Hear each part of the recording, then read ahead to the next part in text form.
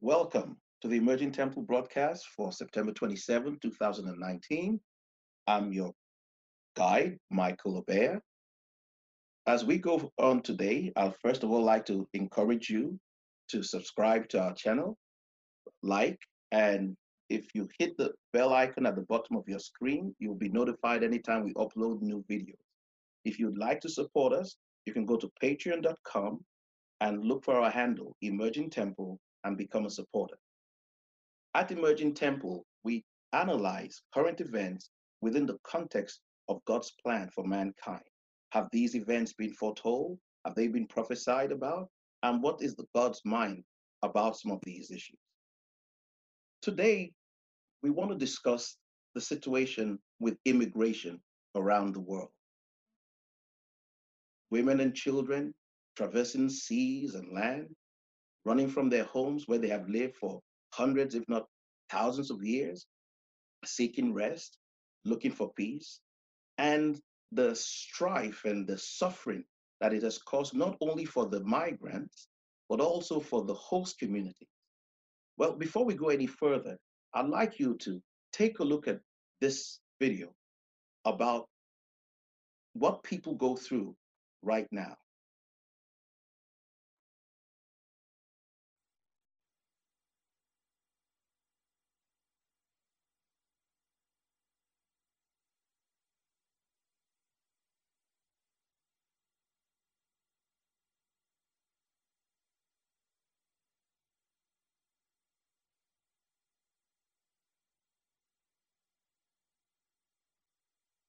The prisoners are not from Niger. They're migrants from across Africa. Mon ami était en Italie, il m'a appelé. Italie là, c'est bon. Si je venais là-bas, peut-être je vais trouver quelque chose, je vais aider mon parent. Oui, de ça, j'ai quitté là. J'ai quitté, je voulais partir là-bas. Like many others, John and Seydou were arrested as part of an EU-funded crackdown on migration. The road is almost closed because the police, the military men, and everyone, they are very serious. That's why I was even unfortunately arrested, because they are ready to interrogate and to investigate on everyone. For years, migrants from the West African Peninsula transited through Niger on their way to Libya and then on to Europe. But in 2016, under heavy pressure from the EU, Niger began implementing a law criminalizing migration. Europe agreed to disburse €1 billion in development aid over 4 years if Niger began patrolling the desert, confiscating pickup trucks used by human traffickers, and rounding up smugglers and migrants. Without a wall or a fence, Europe cut down its migration flow by almost 90% since its height in 2015. But this success has side effects that EU politicians acknowledge could be causing even bigger problems. It has gone underground. We have seen a larger and more well-organized networks, so that more organized crime taking over, and that certainly cannot be seen as a security progress in any way. How much responsibility does the EU take? I think the EU, by its aim now to put the border further and further away from Europe, so it's externalizing its borders, even down to here in south of Sahara, trying to block migrants from reaching Europe. So I think the responsibility is fully European. How many people do you fit in this? This How many one people? I can take 25, 30. So each truck ride, you can, if you have 25, 30 people, Yeah. how much in total can you make? 2 million. 2 million CFA. For So that's like, Yeah. that's more than $3,000 just for one Yes. truck. Yeah. Kawal used to have a thriving business smuggling migrants from Niger to Libya before authorities seized its pickup. After the new law came in, what's been the consequence? The consequence is a lot young guys, they don't have any job to do. And so many people also they are benefited from this immigrant. So does this mean people are turning to other industries, like Yes. other types of trafficking? Yeah, some they're moving for the other traffic, yes. Like what? Yeah, different things. Drugs? Some is drugs, yeah. What exactly is causing them to leave their homes? If you look at the Southern Hemisphere, in the 90s, we began to have these wars. In the Americas, we had the Nicaraguan, Sandinista, Guatemala, El Salvador, and these situations began to cause an upward migration of people north, a consistent flow of people trying to get away from something, moving into North America. Then in West and Central Africa, the same pattern of destabilization was going on in the 90s. And that culminated in pushing of people north into Western Europe and all the way into Asia, in Bangladesh and in parts of India. We had the same thing, pushing people north into the Emirates, Qatar, Dubai, Israel. And we have this situation all over the world of people who are fleeing something. And the question we have to ask ourselves, we're not looking at things from the political or surface level, but we're trying to understand if these circumstances have been foretold. And if they've been foretold, is there something in the Word of God that can give us direction on how to handle ourselves in this time? Okay, now I want us to take a look at one more video that will show you the attitude and the response of the people, the host communities that are now forced to have to take in these new strangers, these new immigrants.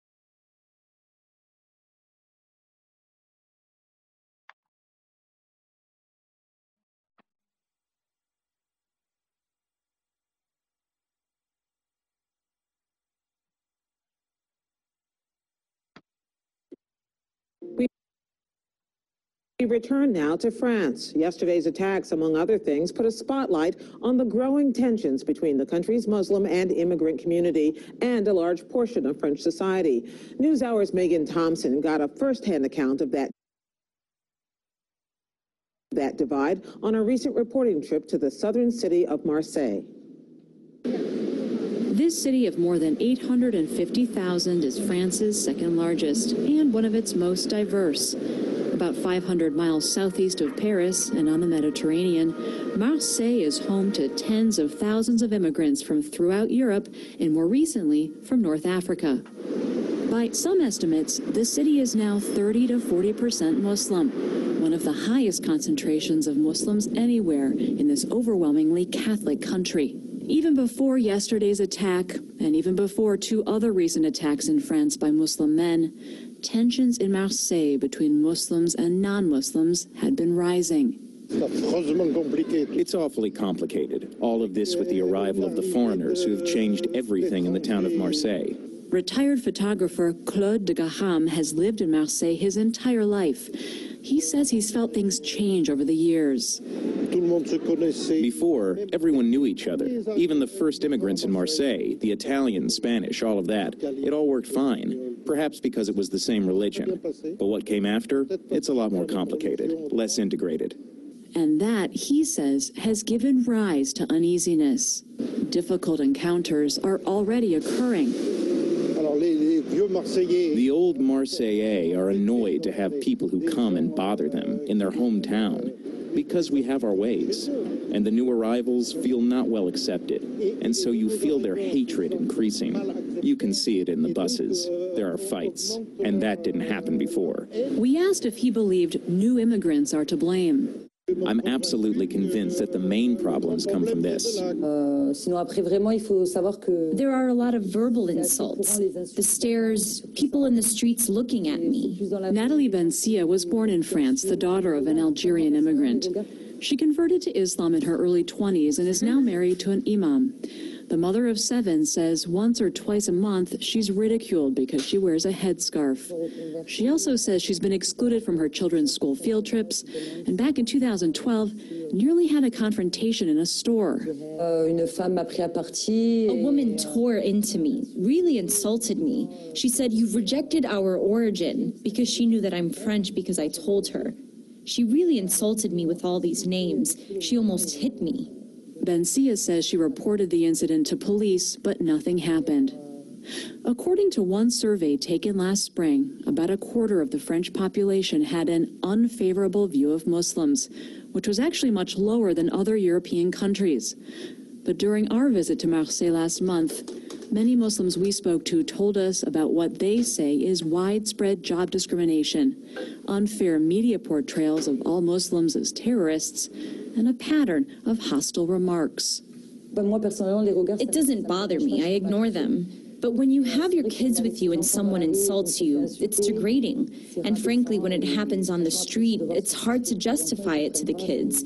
They don't understand. My son, he says, when I'm big, I'm going to fight these people if they talk to you that way. And I say, they can't respond. Did you hear that? Her son said, when I am big, I'm going to fight these people. Because the little boy can't understand what his mother or father or himself could have done to warrant this hatred. And the fact is, they've done nothing to warrant that hatred. How did we get to this situation?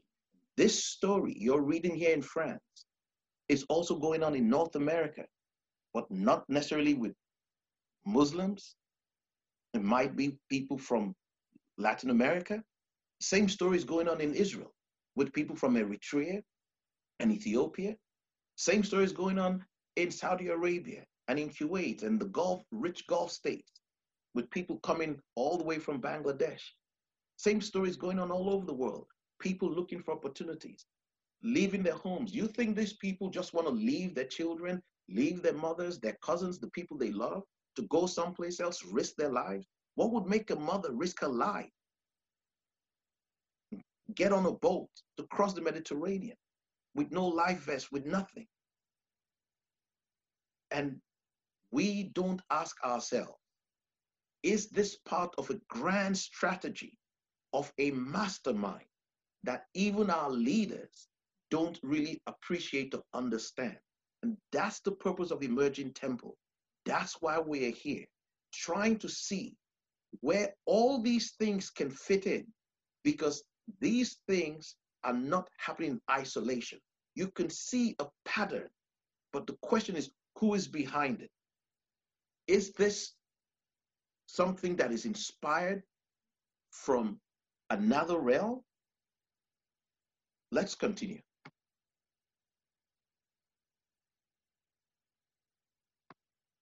To aggression with aggression. Why do you think that people treat you this way? I think it's fear of the other and also a lack of understanding of our religion. Also, I think that Muslims don't make enough effort to reach out and to explain the fundamentals of our religion, that there is a lot of respect for others. We also heard stories about a right-wing politician from Marseille, Stéphane Ravier, whose actions as mayor offended some members of the Muslim community. He once interrupted a Muslim wedding because the bride was wearing a veil covering her face, a violation of French law. He explained it to us this way. We have an identity and we also have laws. So French law forbids anyone to be entirely veiled. So I have only... French law forbids anyone from being entirely veiled.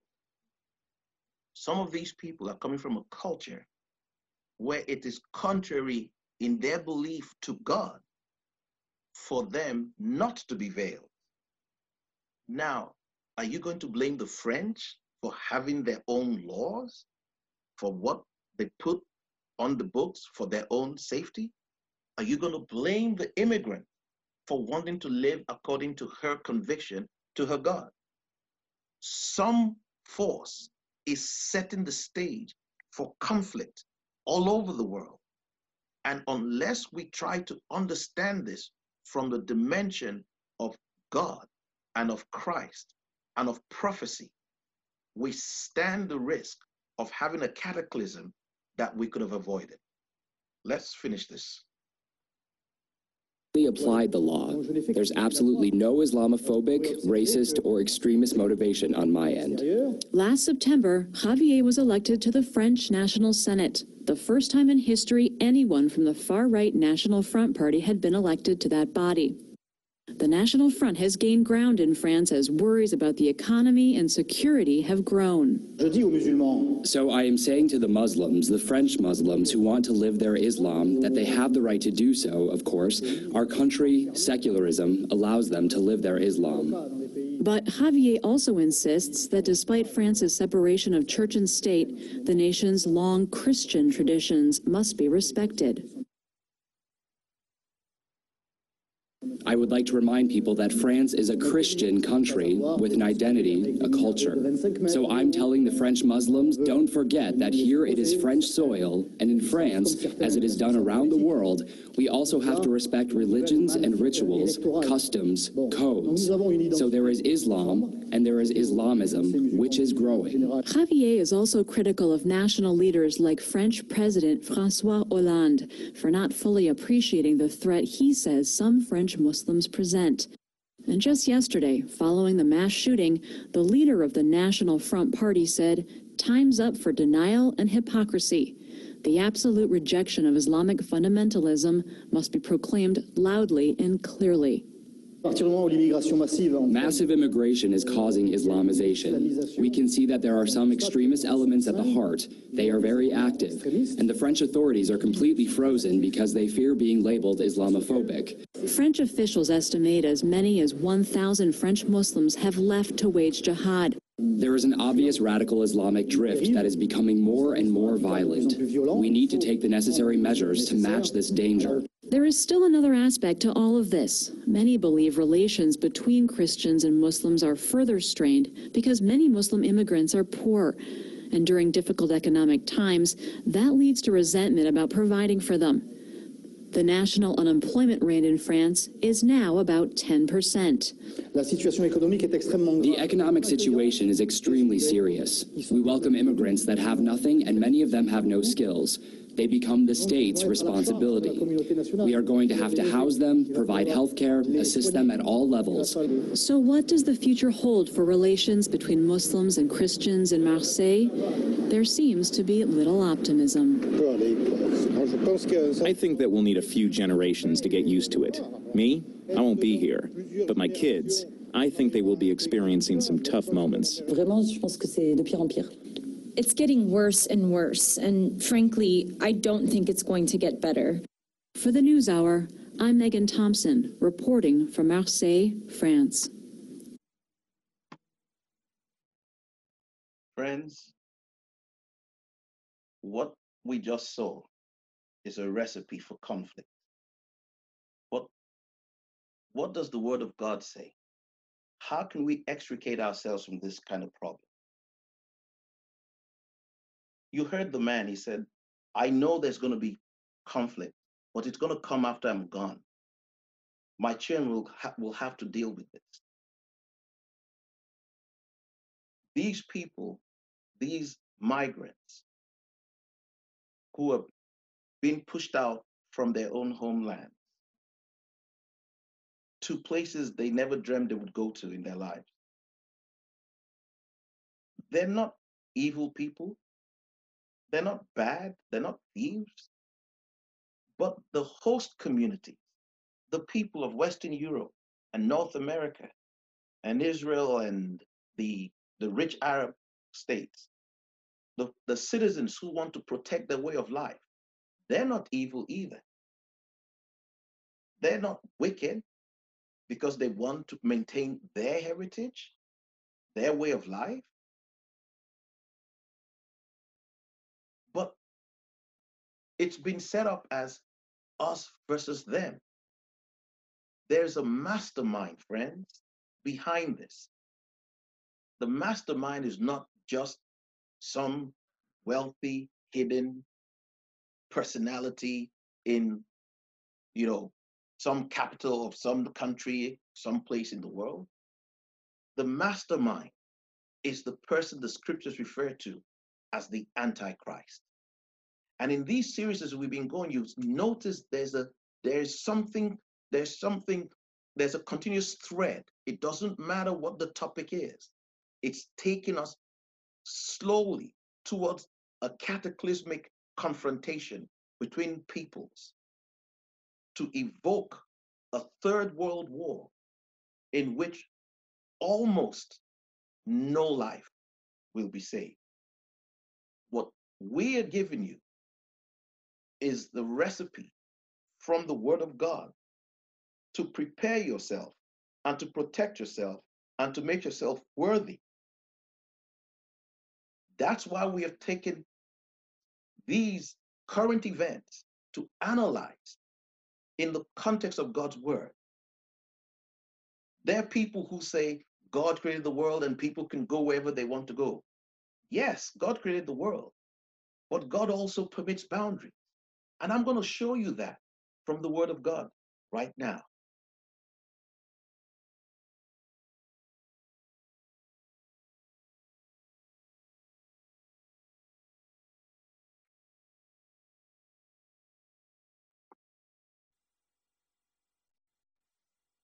This is from the book of Proverbs, chapter 22 and verse 28.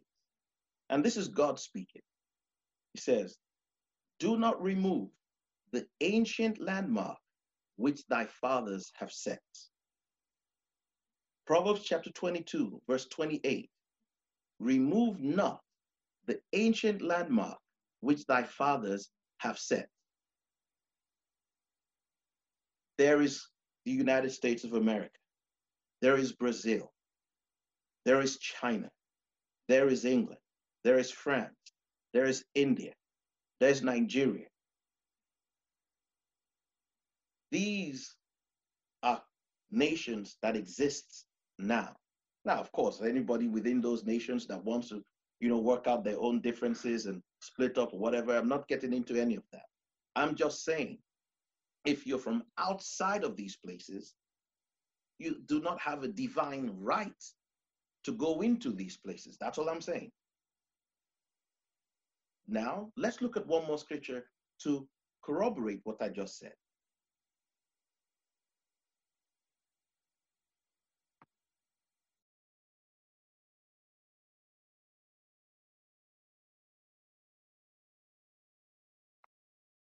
This is from the book of Acts, chapter 17, verse 26.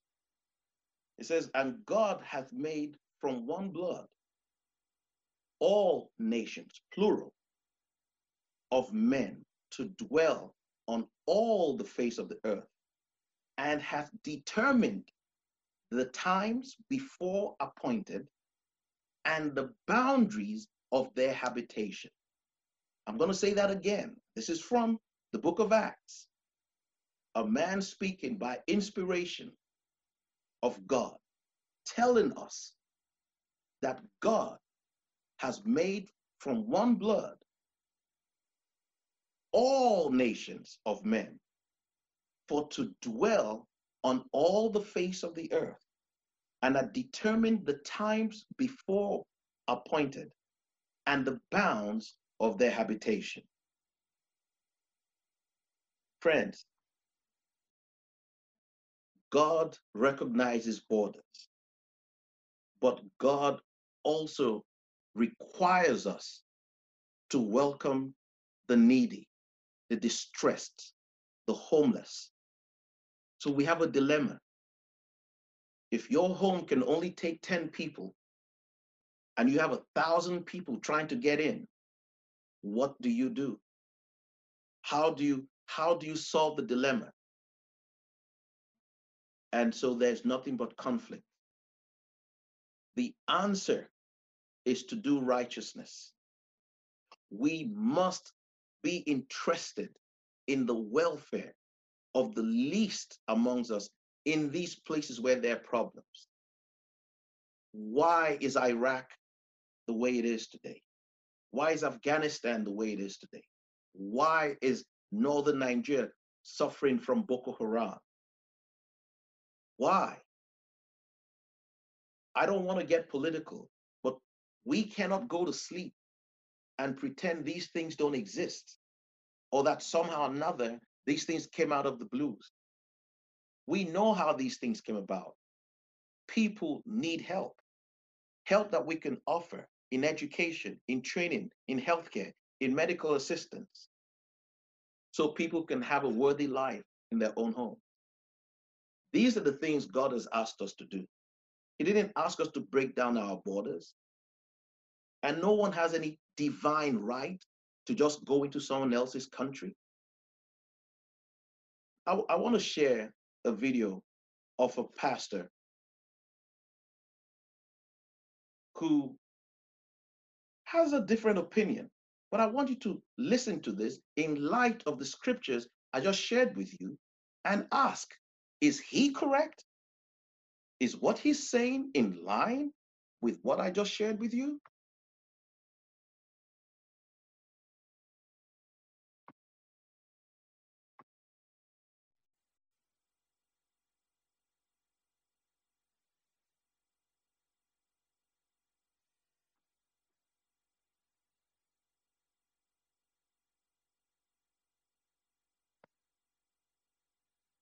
We could kiss people like that.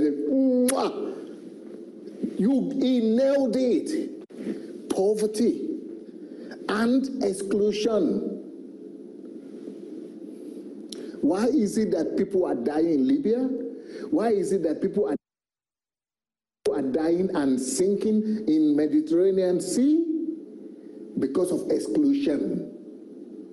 Do you know that right now Europe has taken the decision, especially the Italian government, that even humanitarian organizations should not rescue people who are drowning in the Mediterranean Sea? They should not be rescued. And if you are rescued, you are going to jail if you rescue them. Anybody who saves and rescues those people is going to. Now, that is protectionism. Somebody will say it's protectionism, they need to protect themselves. No, they are building a wall. They want to lock out the developing world. They are locking out Africa, Asia, and Trump is locking out Mexico, Latin America. Everybody is locking us out, guys.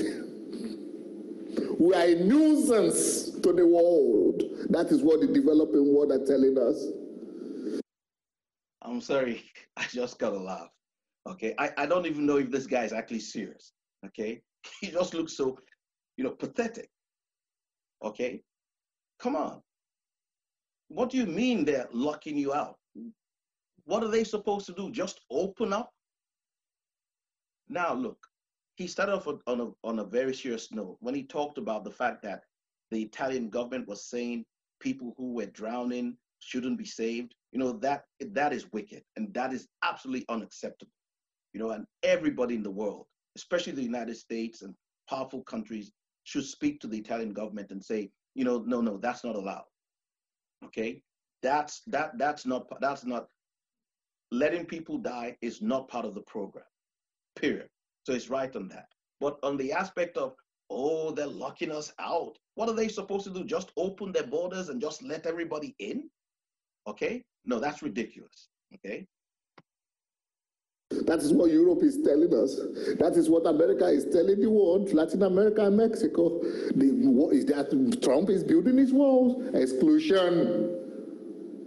And we all say, we live in a global world. We are all citizens of the world. But I just talk. Who came about the idea of borders? It is the rich countries to lock out the poor countries. It is the privileged people of this world to lock out the underprivileged people. That's how people came out with the borders, with passports. Do you think? Okay, he is telling you that rich people were the ones that came up with the idea of borders. Well, you just read God say he set the borders. He's determined the boundaries of habitations for the different nations. Now, he's saying, no. There are no borders. There should be no borders. Okay? There should be no borders. Everybody should just go wherever they feel like going. How do you govern? How do you preserve your culture? How do you preserve your values when people have separate, totally different values from what you have? There is a problem. But the problem is in the word, the answer is in the word of God. But coming up with these sort of harebrained ideas doesn't help anybody. God created passports, visas. No, it is the rich that are trying to protect themselves from the less privileged. Guys, it's supposed to be the opposite. The rich and wealthy, the strong and mighty are supposed to be the ones lending a hand to the weakest of all. But in our world today, they want to even reduce the population of the world. Why?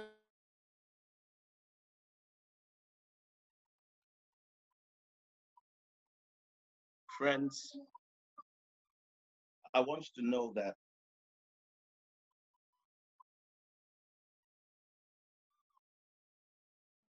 I want you to know that I'm not against immigration. I'm an immigrant myself. But we need to understand there is a mind that has put us in the situation we are in the world. And not recognizing or choosing not to recognize borders is not the answer to the problem. Going to the Word of God, this is a short video. The purpose of it was to show us that God recognizes borders and he does recognize authorities in those borders. But he also is a God of compassion. And he recognizes that we should take care of the stranger. Now, what are we doing to help the peoples from these poor countries in their home countries? These sort of things are what we should be concentrating on. We have pastors with big private jets asking for money to buy a new jet. We have people giving tithes, giving money, knowing fully well that people are dying in the Mediterranean, like the last gentleman spoke about. We have people who are spending with reckless abandon. I want to encourage us to have a sense of proportionality as we go about the things we know we ought to do. We need to understand, regardless of the situation, that we're dealing here with a mastermind called the Antichrist that is trying to take the world into a position of a place of conflict. And the enemy is not the immigrant, and the enemy is not the indigent or the citizen that is concerned that her life and her country is being overrun and being changed. She has every right to be afraid and upset and to want something done about it. But I want to encourage all to turn to Christ, the immigrant and the citizen, and ask for a way out. Well, friends, my time is up. Thank you so much for listening. We'll be bringing out a new video very soon. Remember to subscribe, to like, and to support us at patreon.com at our handle Emerging Temple. I look forward to receiving your emails, your comments, so we can discuss this offline if need be. Thank you very much. Welcome to the Emerging Temple broadcast. My name is Michael Obeah. Today is September 24, 2019. Please feel free to subscribe to our channel by hitting the like button, the bell button at the bottom of your screen. Also, you can partner with us by logging into Patreon and supporting us through our handle, Emerging Temple. Today, we're going to discuss climate change, and in light of what occurred yesterday at the United Nations, where a young child was put up there to insult the leaders of the world. And I say insult because of the manner by which a child could speak to all the leaders of the world, and no one in the press or anywhere in the popular media thought there was anything wrong with that. And we're going to discuss climate change. We're going to discuss how it affects us, how it affects our rights, how it affects our freedoms, and how it affects our finances, because there is more to this than meets the eye. Okay, but before I continue, I would like us to watch this video and watch this child speak. My message is that we'll be watching you.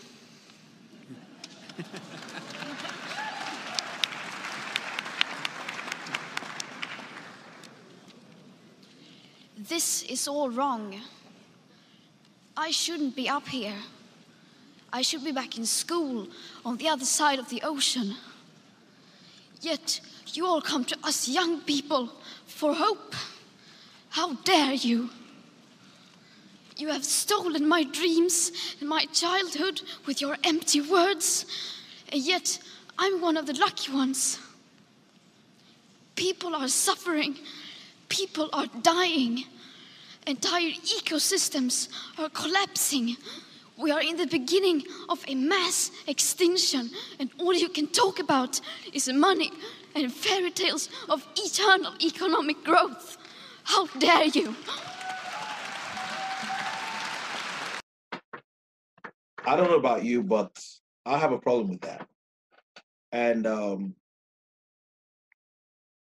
from a moral perspective, should a child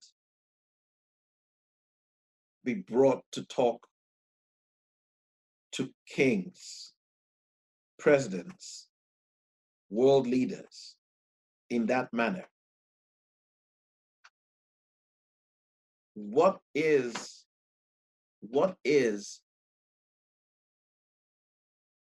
the lesson children of the world who watched her would draw from that? Do they understand anything about climate change? Or have they learned that it's okay to speak to adults that way? But that's a moral question. But what concerns us most now is the financial aspect of climate change and how all this is tied into what Jesus himself prophesied about the end of times.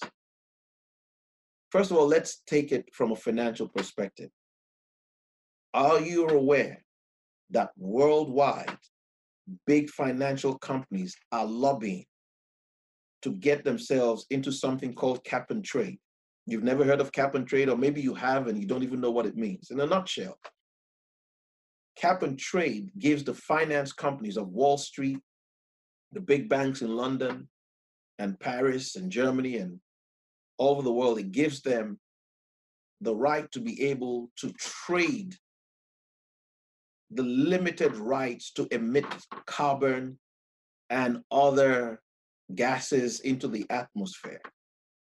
So for example, company A in Chicago can emit 1 trillion metric tons of carbon, but they need to emit 2 trillion metric tons. I know that's a lot, but just go along with me.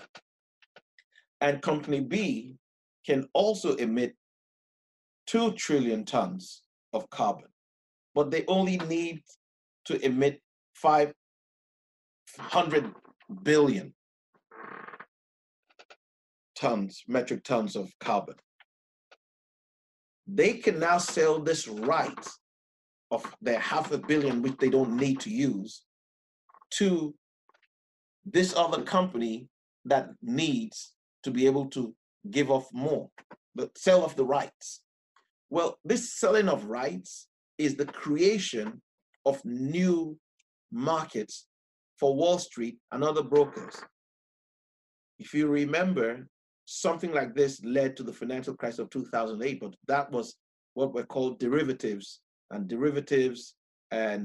collateralized mortgage obligations. But that's another topic. That's what you're not being told. It's nothing to do with the environment. It's nothing about your future. This is all part and parcel of the plan for the one world government that will be led by the Antichrist. Because this here is limiting our rights to that which will be determined by the moneyed elite. you might say, well, Michael, look, I don't own any factory. If these guys are going to limit big factories and decide that, you know, don't emit this, and then they're going to trade, what's that got to do with me? Everything.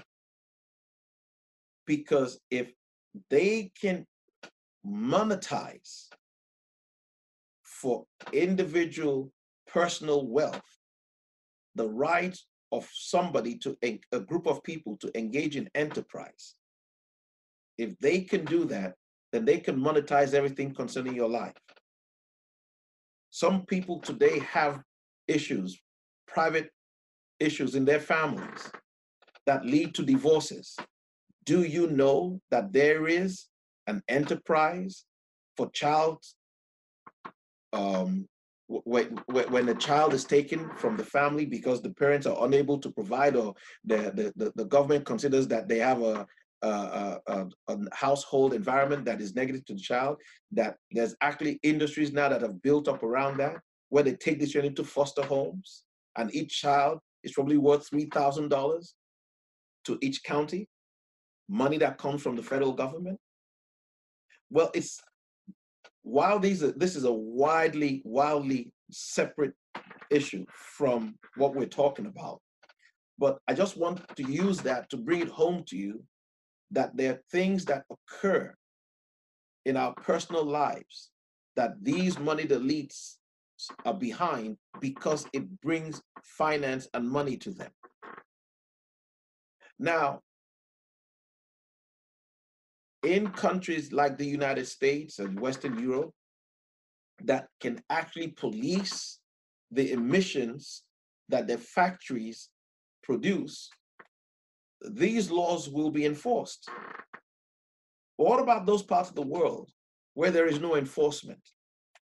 There are parts of the world where there is no emission standards for any vehicle you drive or any factory you produce, none. How's this going to change that? How are you going to police those places? Well, maybe you can. Maybe you can set up a one world government, a one world police force that starts with policing and monitoring emissions in different countries of the world. And from that, you can begin to expand it a little bit. So anyway, folks, that's my take on this, and I look forward to speaking with you next week. Welcome to the Emerging Temple broadcast. My name is Michael Obeah. Today is September 24, 2019. Please feel free to subscribe to our channel by hitting the like button, the bell button at the bottom of your screen. Also, you can partner with us by logging into Patreon and supporting us through our handle, Emerging Temple. Today, we're going to discuss climate change, and in light of what occurred yesterday at the United Nations, where a young child was put up there to insult the leaders of the world.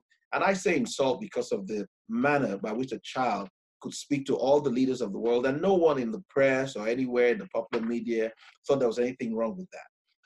And we're going to discuss climate change. We're going to discuss how it affects us, how it affects our rights, how it affects our freedoms, and how it affects our finances, because there is more to this than meets the eye. Okay, but before I continue, I would like us to watch this video and watch this child speak. My message is that we'll be watching you.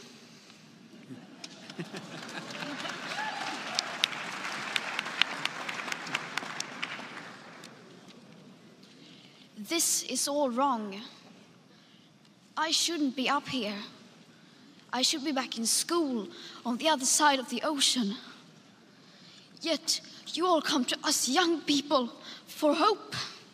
How dare you?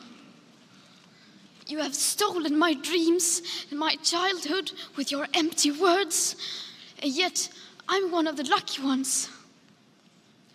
People are suffering. People are dying. Entire ecosystems are collapsing.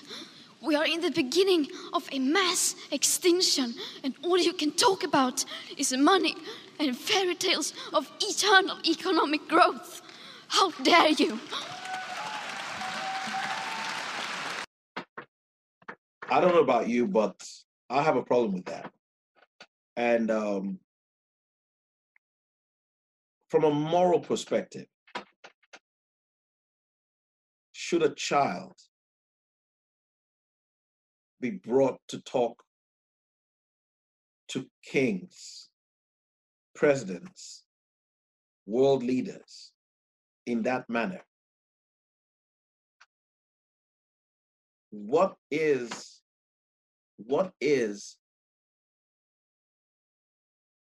the lesson children of the world who watched her would draw from that? Do they understand anything about climate change? Or have they learned that it's okay to speak to adults that way? But that's a moral question. But what concerns us most now is the financial aspect of climate change and how all this is tied into what Jesus himself prophesied about the end of times. First of all, let's take it from a financial perspective. Are you aware that worldwide, big financial companies are lobbying to get themselves into something called cap and trade? You've never heard of cap and trade, or maybe you have and you don't even know what it means. In a nutshell, cap and trade gives the finance companies of Wall Street, the big banks in London and Paris and Germany and all over the world, it gives them the right to be able to trade the limited rights to emit carbon and other gases into the atmosphere.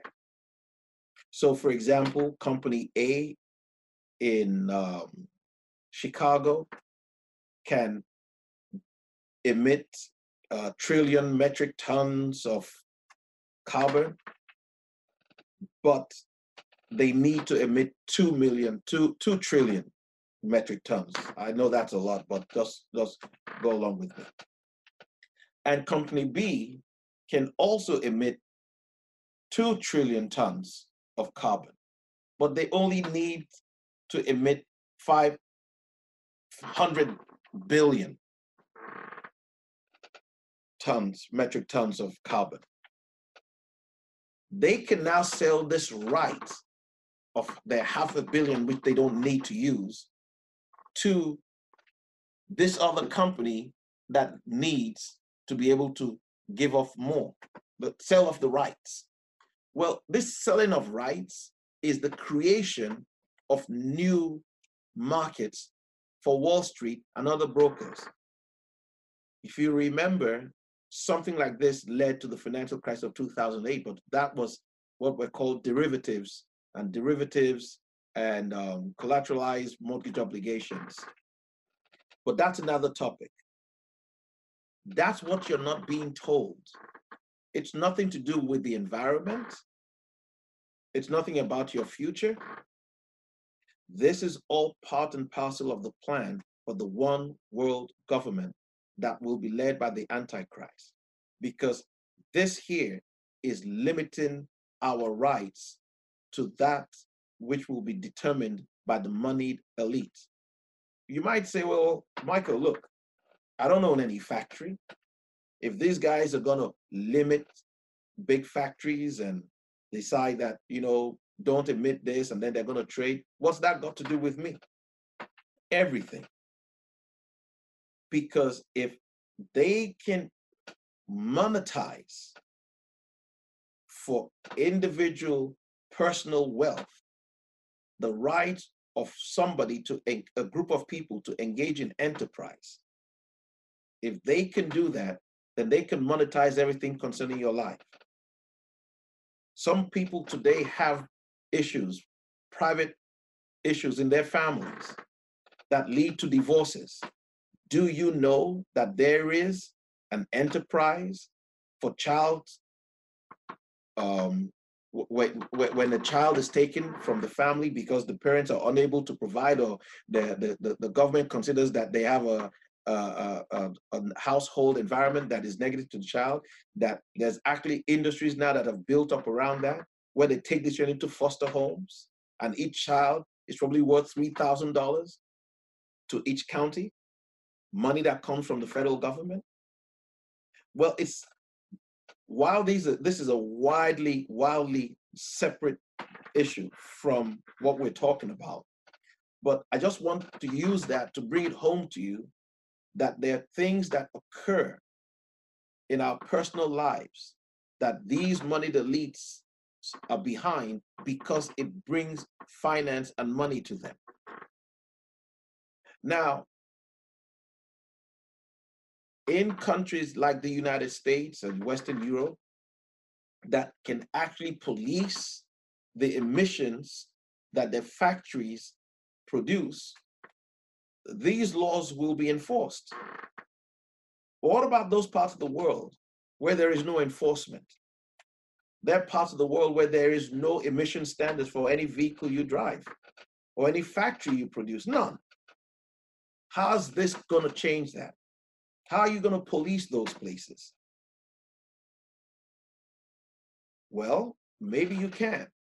Maybe you can set up a one world government, a one world police force that starts with policing and monitoring emissions in different countries of the world. And from that, you can begin to expand it a little bit. So anyway, folks, that's my take on this, and I look forward to speaking with you next week.